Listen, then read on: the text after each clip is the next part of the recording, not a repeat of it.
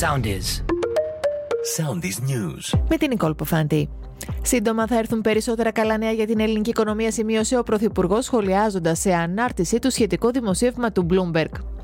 Ο πρόεδρος της Επιτροπής Διεθνών Σχέσεων της Αμερικανικής Γερουσίας, Ρόμπερτ Μενέντες, εξαπέλυσε νέα επίθεση κατά της Τουρκίας, επαναλαμβάνοντας την προκλητική της στάση και τονίζοντας για ακόμη μια φορά ότι δεν αξίζει να αγοράσει τα F-16.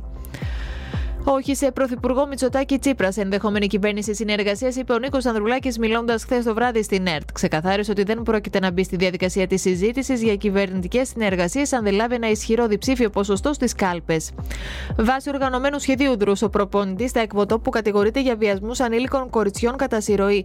Προσέγγιζε κορίτσια επενώντας τις αθλητικές τους ικανότητες.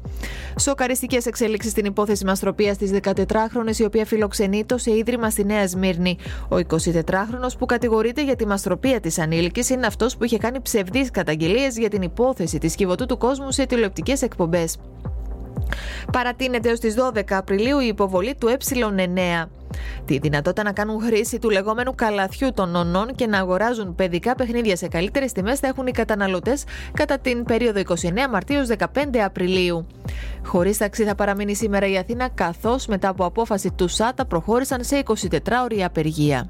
Ακολουθήστε μας στο Soundis, στο Spotify, στο Apple Podcasts και στο Google Podcasts.